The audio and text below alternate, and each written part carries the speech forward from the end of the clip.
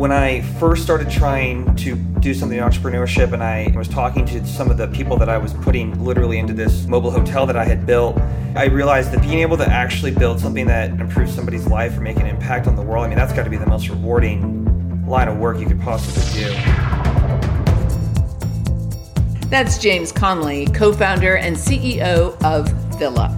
Villa builds high-quality and low-cost prefab accessory dwelling units. Their mission is to help solve the housing crisis through a visionary plan and hard work. In this episode, we talk about taking the path of minimal regret, unwinding your ego, and how your first idea probably won't be your best. I'm Maureen Taylor, and this is Think Like a Founder.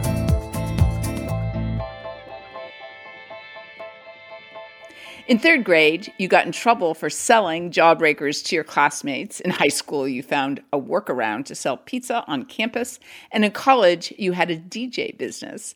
But you didn't realize you wanted to be a founder until just a few years ago. So what happened? I guess maybe subconsciously that I wanted to be a founder, but I didn't really realize until recently that I could be a founder. After I left college, I did finance, very traditional path. I just felt that I didn't have a good enough idea, or, I was waiting for something to hit me, or, I wasn't technical enough from a software perspective, or I needed more savings, and sort of a long list of reasons why I couldn't be a founder today. Despite that, there was this growing tension within me over the last couple of years of my corporate stint where working in venture capital, I just felt like I was on the wrong side of the table. I saw so many amazing people making an impact on the world and really feeling like they were aligned with what they were doing every day. And I just felt this sort of angst, I guess, within me that I wasn't really realizing my full potential. And then fortunately for me, one of my mentors at Coatue, the VC firm that I worked at, who was previously an entrepreneur, asked me a question that I guess changed my life. He said, if you were to try and fail to be a founder, to try to build something for the next 10 years, and you got to the end of that 10-year period and you had absolutely nothing to show for it, no financial success, no legacy, would you still be happy that you went for it? And when I thought about it, I realized that I would. I realized that my bar for success didn't need to be, I need to build the next Facebook and have $1 trillion idea, but more, could I actually do something with my life that gave me meaning and could potentially provide enough of an income for me to just sustain my life? And I think that if I were to look back at the end of my life, I would say that I took the path of minimal regret, and that was really important to me. So once I sort of made that conclusion, it was sort of like looking behind the curtain. You couldn't unsee what you saw, and I felt like I basically had to drop everything I was doing at that time and try to start a company.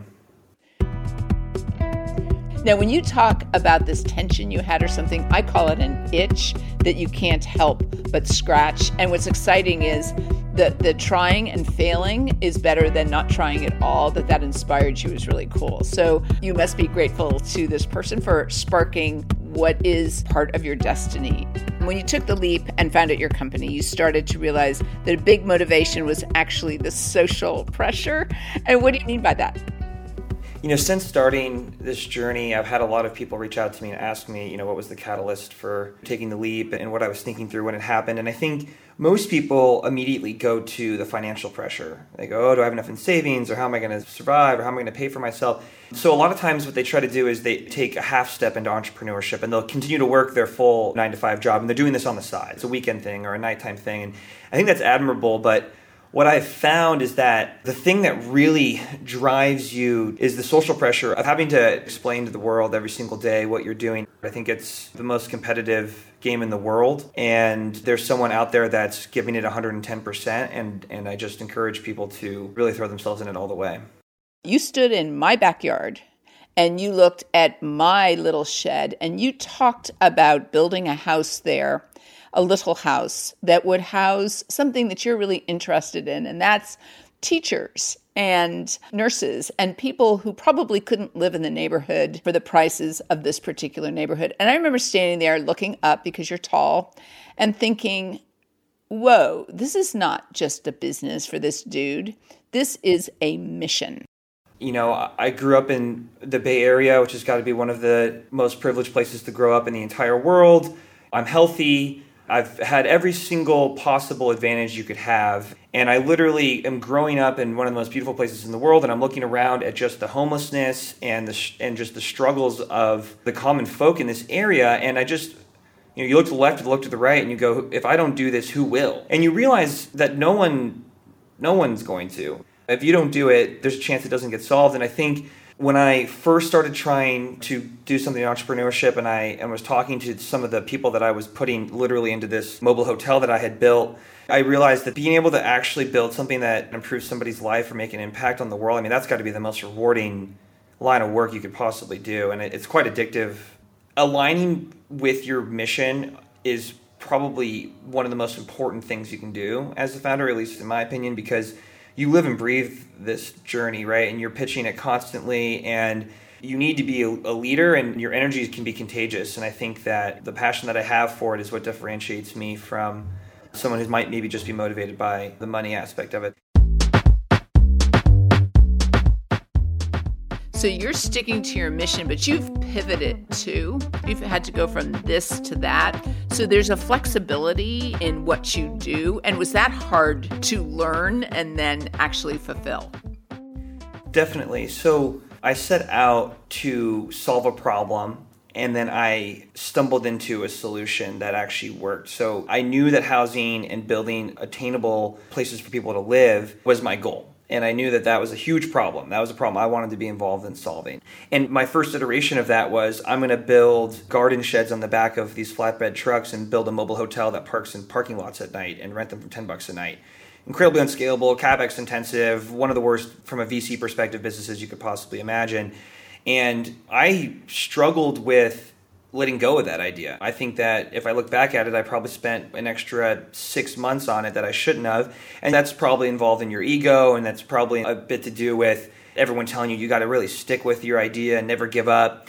But I think you just need to wake up every day and be honest with what you're working on and iterate on it and not hold yourself to this impossibly high standard that your very first idea is going to be great. Because when I look back at it, I ended up taking 3 or 4 different iterations, completely different. I split hotel rooms, I built glamping sites on campgrounds. I ultimately started building full-on homes in people's backyards. I became a developer. Could have never guessed in a million years I would have done that, and here I am. So I think just taking an honest lens at what you're working on every day and not being afraid to go, hey, I was wrong, and not being afraid to start over.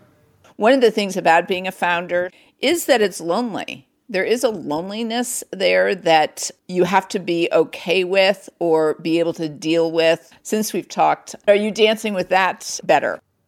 I left my job in finance. I had an income, and it was all part of the plan to graduate college and to get a job, and to end up not doing any of those things and having to really carve your own path. I remember I was invited to a New Year's Eve party, and I was supposed to DJ it, and I literally had to leave at 11 o'clock to go open up the hotel I was operating at night, and I missed the ball drop, and everyone was confused. And you kind of have this dynamic where you're on your own sort of path. And then once you're actually in it, and you find product market fit and you're building the business, you're putting in a tremendous amount of hours, or at least I did. I don't think that's necessary, but in my experience it was. And it's isolating. You don't have the time to invest in your friends and family in the way that I typically like to, and your support system can kind of wither a little bit because you're not nourishing those relationships in the way that you were prior, and it's hard for your peers to really understand how this concept has somehow taken priority over the relationship you had with them. And then even within the job itself, if you end up in the position of CEO, you are on an island because you're taking in information from all aspects of the business, and you need to do what's best for the company at all times. And that can take priority over personal relationships, or it needs to, for you to be an effective person. So you have to be a little psychopathic at times. And as I've found support systems along the way, I've been able to balance it more. And I think the benefit of being aligned with what your work is and what you're doing will triumph over the loneliness. And I think what will happen, or what's happening to me in real time at the very least, is I'm starting to rebuild my support systems around people who really understand my priorities and why I'm so driven to do what I do and the sacrifices that I make. In order to solve the world's biggest problems, you have to actually care about what you're solving. And as you just pointed out, founders like you put their blood, sweat, and tears into the company that they believe in and that is tied to their mission. So you have a mission. you're a founder of that mission, and then you're a leader. There's an interesting balance there that you have to find. How do the three work together? One of the things that I have learned to do is to sort of try to unwind your ego a little bit and lean into your true strengths.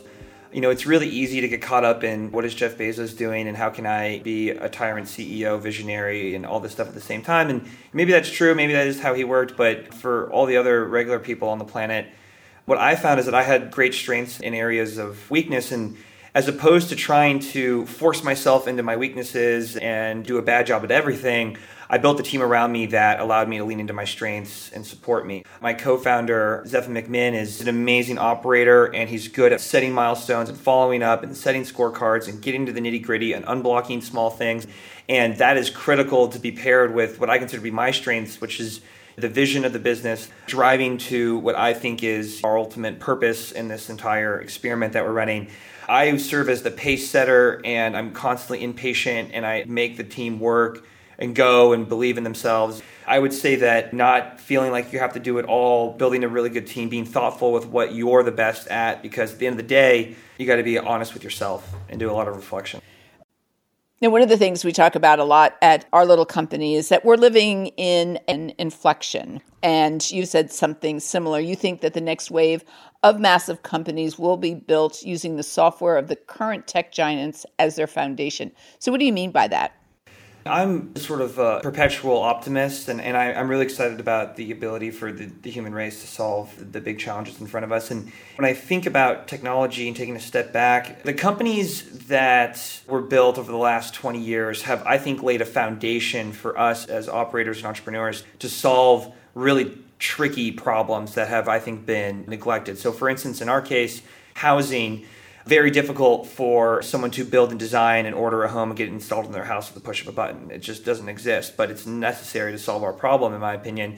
And for us to build that technology, we have to leverage Instagram to run ads, Salesforce to manage our CRM. I think we probably have 50 different softwares that we're leveraging to do that. And I think these next businesses that get built will use a little bit of all of the foundational pieces that have been built over the last 20 years to solve really tricky problems that are lower margin and potentially operationally complex, but the opportunity is just massive. And you see the chance to really change things like housing and healthcare and education in a way that I think we haven't been able to do in the past.